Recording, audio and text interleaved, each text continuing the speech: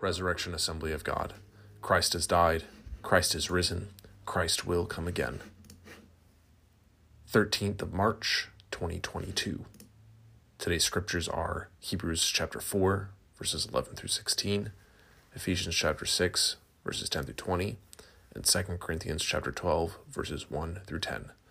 Strength in weakness. Church, wouldn't it be great if there was like a simple step-by-step process to deal with our problems?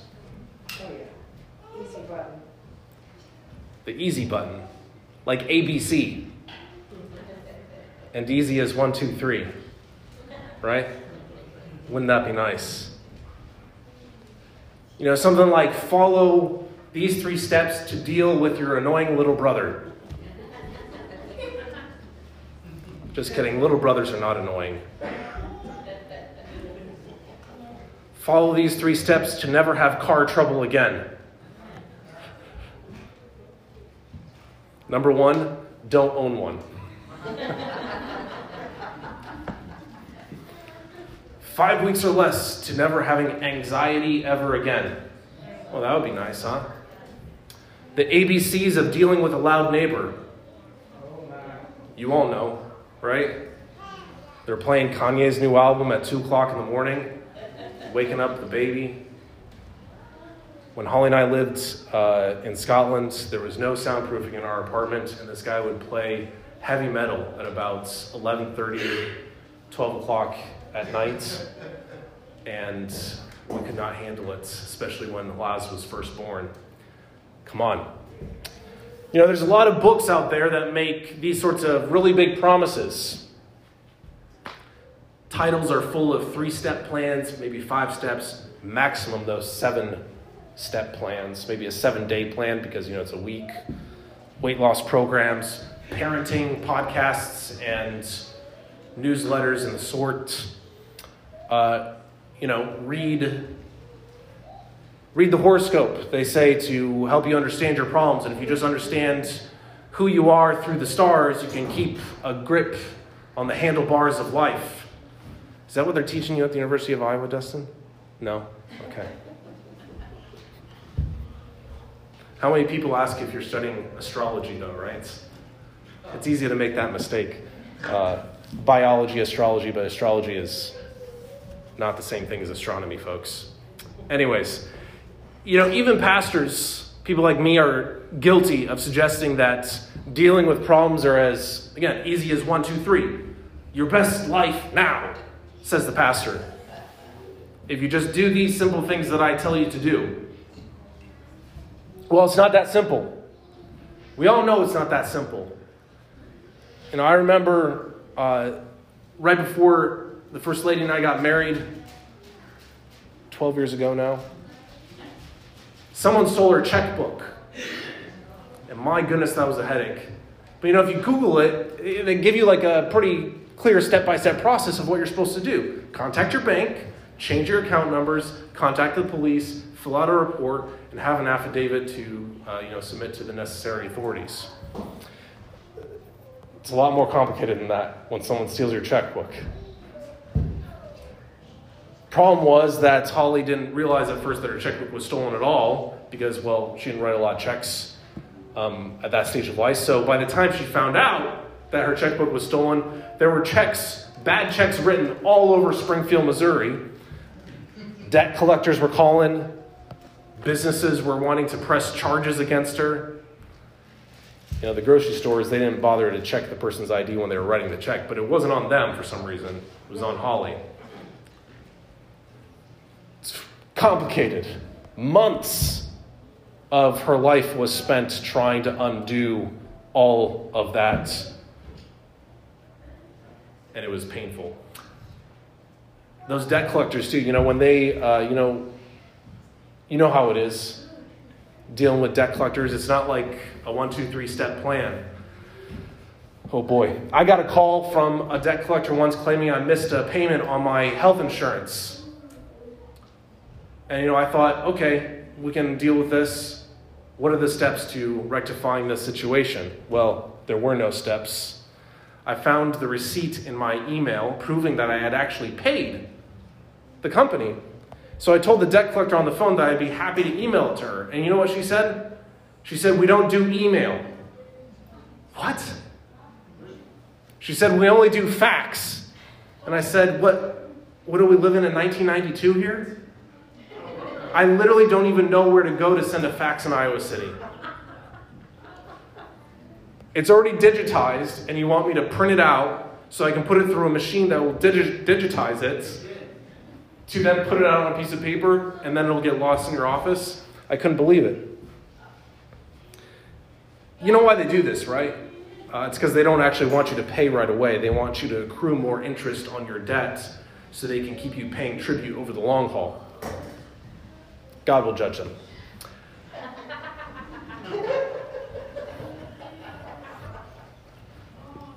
My point is that problems aren't dealt with like easy peasy. There's no 1, 2, 3. There's no ABCs to an uncomplicated, unproblematic life. But we want it, don't we? I know I want it.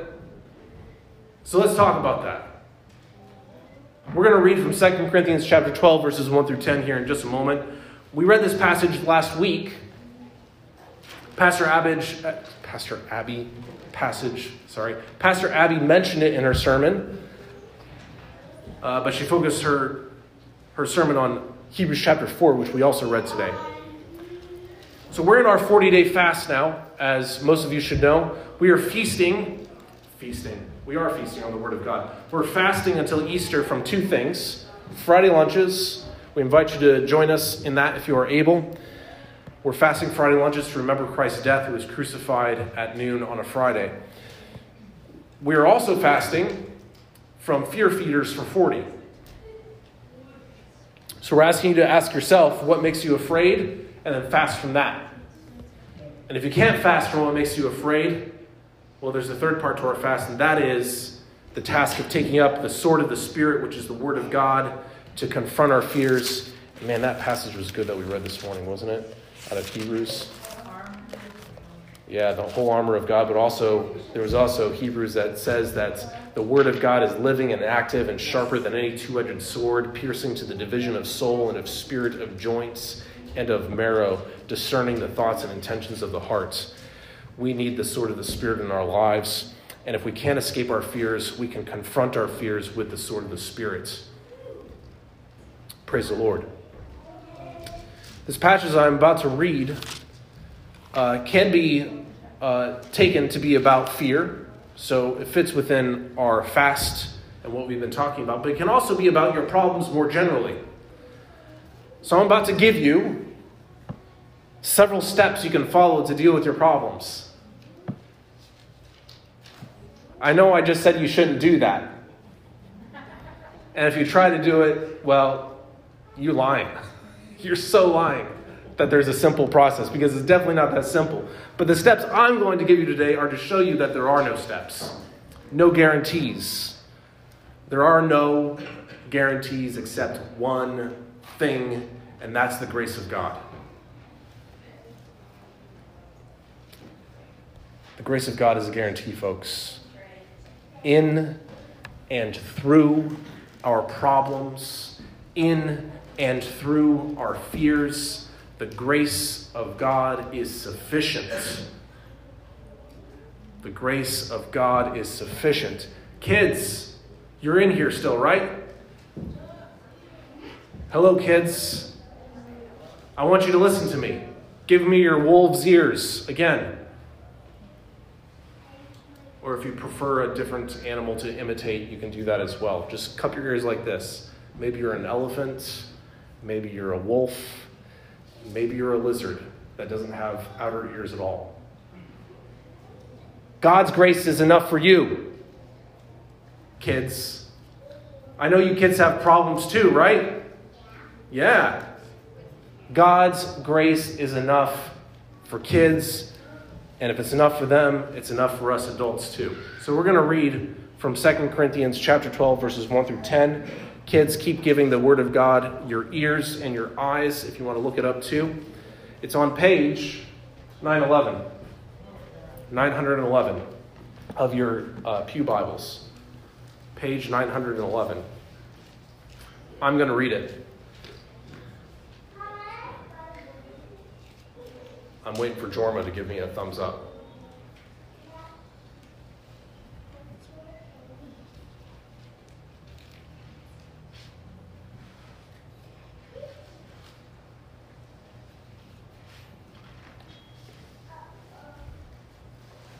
We got a thumbs up. 2 Corinthians 12, verses 1 through 10.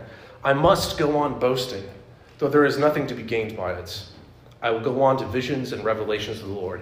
I know a man in Christ who 14 years ago was caught up into the third heaven. Whether in the body or out of the body, I do not know.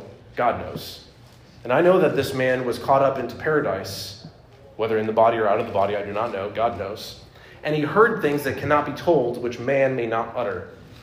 On behalf of this man, I will boast, but on my own behalf, I will not boast, except of my weaknesses.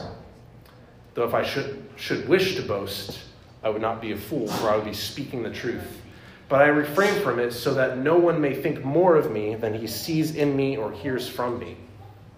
So to keep me from becoming conceited because of the surpassing greatness of the revelations, a thorn was given me in the flesh, a messenger of Satan to harass me, to keep me from becoming conceited. 3 times I pleaded with the Lord about this, that it should leave me. But he said to me, my grace is sufficient for you. My power is made perfect in weakness. Therefore, I will boast all the more gladly of my weaknesses, so that the power of Christ may rest upon me. For the sake of Christ, then, I am content with my weaknesses. I am content with weaknesses, insults, hardships, persecutions, and calamities. For when I am weak, then I am strong. God says to us today, my grace is sufficient for you. My power is made perfect in weakness. So here's the steps, folks. The first step, recognize the good things. Number 1, recognize the good things. Paul begins this passage that we just read talking about some guy that was taken up to heaven and was shown some glorious things. Kind of like John, who wrote the book of Revelation. He was taken up into an open heaven, into the heavenly throne room, and he saw glorious things. So Paul's talking about a guy that this happens to, and then he appears to admit that this guy was in fact him. He was taken by the Spirit and shown revelations of, as he says in verse 7, surpassing greatness. He didn't just see things, though. He also heard things. As he says in verse 4, he heard things that cannot be told, which humans may not utter. What a glorious experience. This was something good. How many of us would love to have a vision of God? Have some visions of God even. Visions that would elate us, make us happy and content and at ease with life, because it would give us a peek into what glory awaits us in the life of the world to come. Listen, church, we need to all take time to thank God for the good things he has shown us. If you're a Christian here today, that's because God has shown you his salvation. Has he not? He has given you a peek into the life of the world to come. We're peering through the lattices. We're peering through the veil that is still over our faces. But we can still see the kingdom that is coming. And once you saw that, once you heard the good gospel preached with those ears that are on the sides of your head, you responded. And God gave you his Holy Spirit. He baptized you and called you his beloved child. He's given you gifts for the building up of the church. These are all good things. And we can and should and do thank God for all of this, right?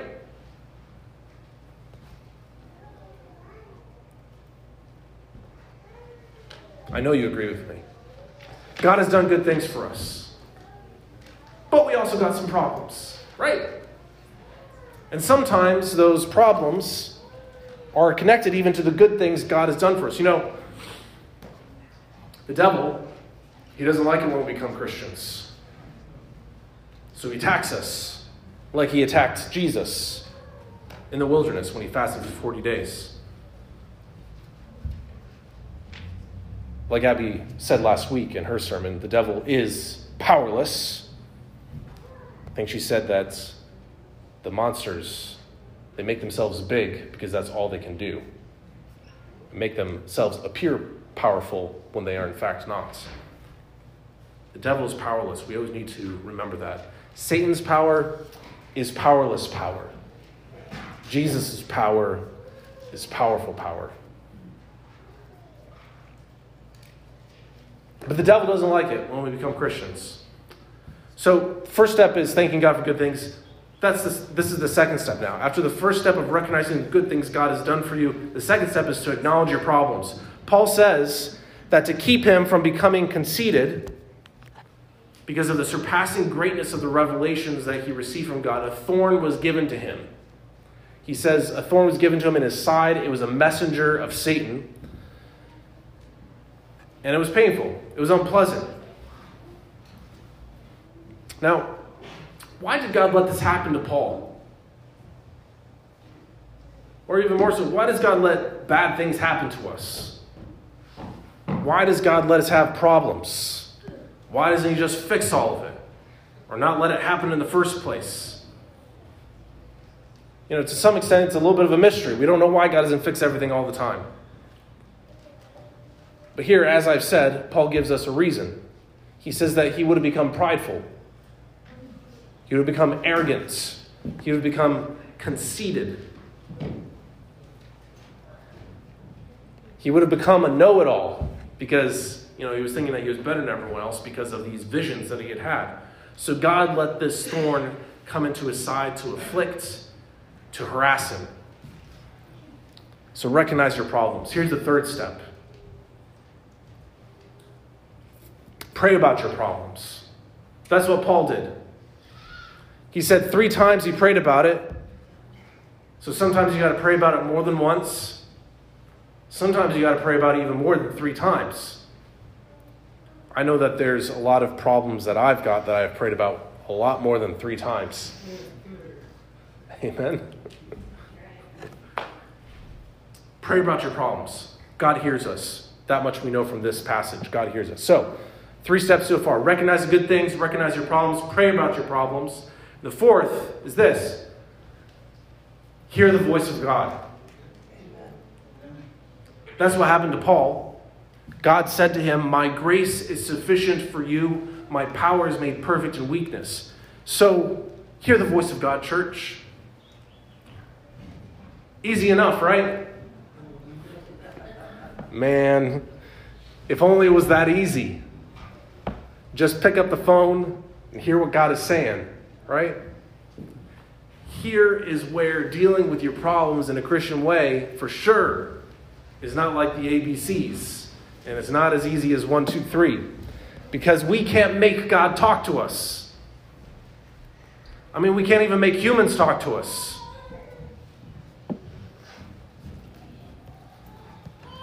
I can't hear what Gez wants to communicate unless she actually talks to me, right? And I can't make her talk if she doesn't want to. Hearing the voice of God is on God. He's got to talk. We've got to have ears to hear too, but God's got to talk. So in that sense, it's not on us. He's got to choose to speak. He's got to address us. Again, with my own problems, I've been asking God to speak to me about some stuff for a long time, and I just don't know why he doesn't. Some things, it's been years that I've been asking him to address, to speak to me about. I know that God can talk. I think you guys know that God can talk too, that he does talk. I've heard God speak to me before. I remember this really particular instance when I was 20 years old, so that's a little over 15 years ago now. I was really worried about something in my life. The details are not important. It was something really trivial, actually. It wasn't that big of a deal, but I was really worried about it. It was trivial. Well, what isn't trivial to God, right? But, it was trivial even in my own reckoning. But even about this trivial thing, God spoke to me in a dream. I woke up one morning and I just wasn't worried anymore about it. That was nice. That was really nice. I got some other stuff that I really wish God would give me a dream about, and I would wake up and be like, whew, glad I don't have to deal with that anymore. So what are we to do? Well, be patient, I guess. God will talk to us about the stuff he wants to talk to us about when he wants to talk to us about it. We got to keep praying. Let's remember this, right? If we could make God talk to us, if we could just hear his voice at our own whim, whenever we wanted, he wouldn't really be God anymore, right? We would be controlling him. He wouldn't be controlling our circumstances. So let's wait patiently for him because he's in charge. We're not in charge. Keep praying about it. So that's the fourth step. That really isn't a step at all. Hear the voice of God. The final step to dealing with your problems is this. Be content to have your problems. This is another one where it's not really easy. How many of you are happy with your problems? When you think about the thing that bothers you the most day in and day out, you're like, yeah, I love that. But that's what happened for Paul. It says that Paul, after hearing God's voice, was able to be content with his weaknesses, with hardships, with persecutions, and even with calamities. That's something else, isn't it?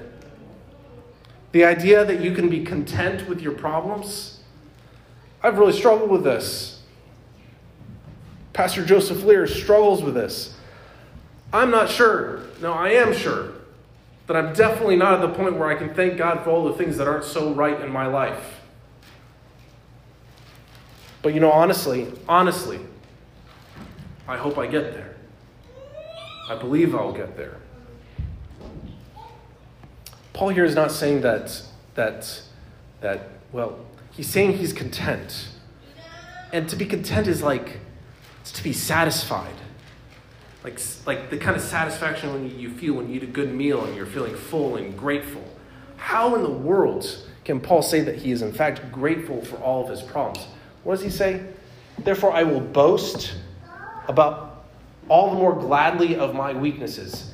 He's not just grateful. He's bragging about it. He's like, look at how weak I am. Praise the Lord.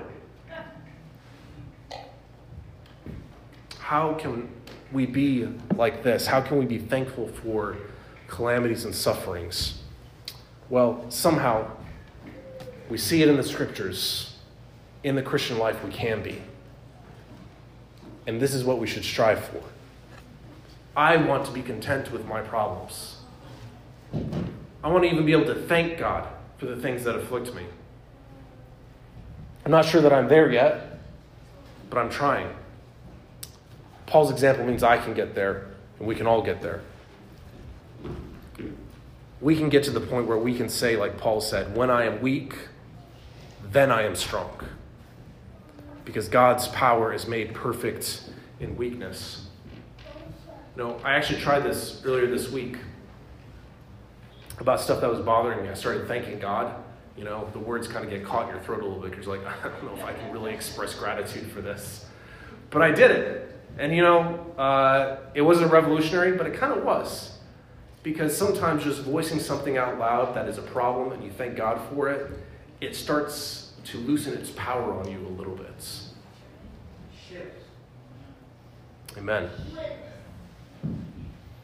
So let me just come back as I close this to the voice of God, because that seems to me to be the turning point here.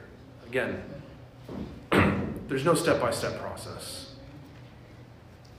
And the voice of God is that step that we cannot control. The reason Paul says he can be grateful for his problems is because he heard God say, my grace is sufficient for you. My power is made perfect in weakness. Now, I already said you can't make God talk to you, right? You can't make him. That's why he's God and we're not. Maybe we just need to be patient and wait for God to speak. At the same time, it strikes me that God has already spoken to us. Amen. It's right here in the Bible. Amen. And the fact is, the Bible Bible written here wasn't just for Paul, because it's the Bible. It's not just Paul's conversation with one particular church at one particular time. This is for all of us.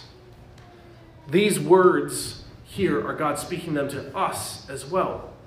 God says to us, Resurrection Assembly of God, each one of us individually and us as the people of God. He says, my grace is sufficient for you. He already says it. So let's open our ears to hear him. I want to invite you to take this bit of scripture this week and run with it. Say it to yourself. God's grace is sufficient for me. Say it over and over and over again.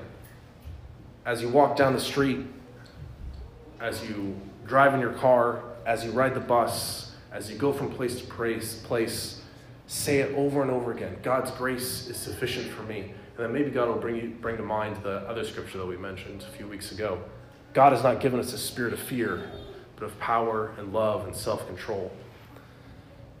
God's grace is sufficient for me. Make it a prayer. Say to God, God, make your grace sufficient for me. Make it sufficient for me. And then after you pray it, say it yourself. And then start thanking God for your problems. See if you can do it. Thank God for your fears. Thank God for your anxieties. Thank him for your weakness. Because only in your weakness can God be strong. God is not strong in our strength. He is strong in our weakness. We're about to approach the communion table. Maybe God has a special word for one of you here today. In fact, I'm going to believe that for you. We're going to believe that for you. Which is why we want to invite you to the altar. When we come to the communion table, that is Jesus talking to us already. He's saying, this is my body, this is my blood given for you. But we also want to believe that God will speak to you with his still small voice at the altar as you kneel before him, and we will pray with you if you would like us to as well, and ask that God will speak into your life. So let's prepare our hearts now, huh? Holly's going to come back up, and the team, and prepare your ears to hear the word of the Lord, kids and adults alike. Let's hear what God will speak this morning in the meal and at the altars. Amen.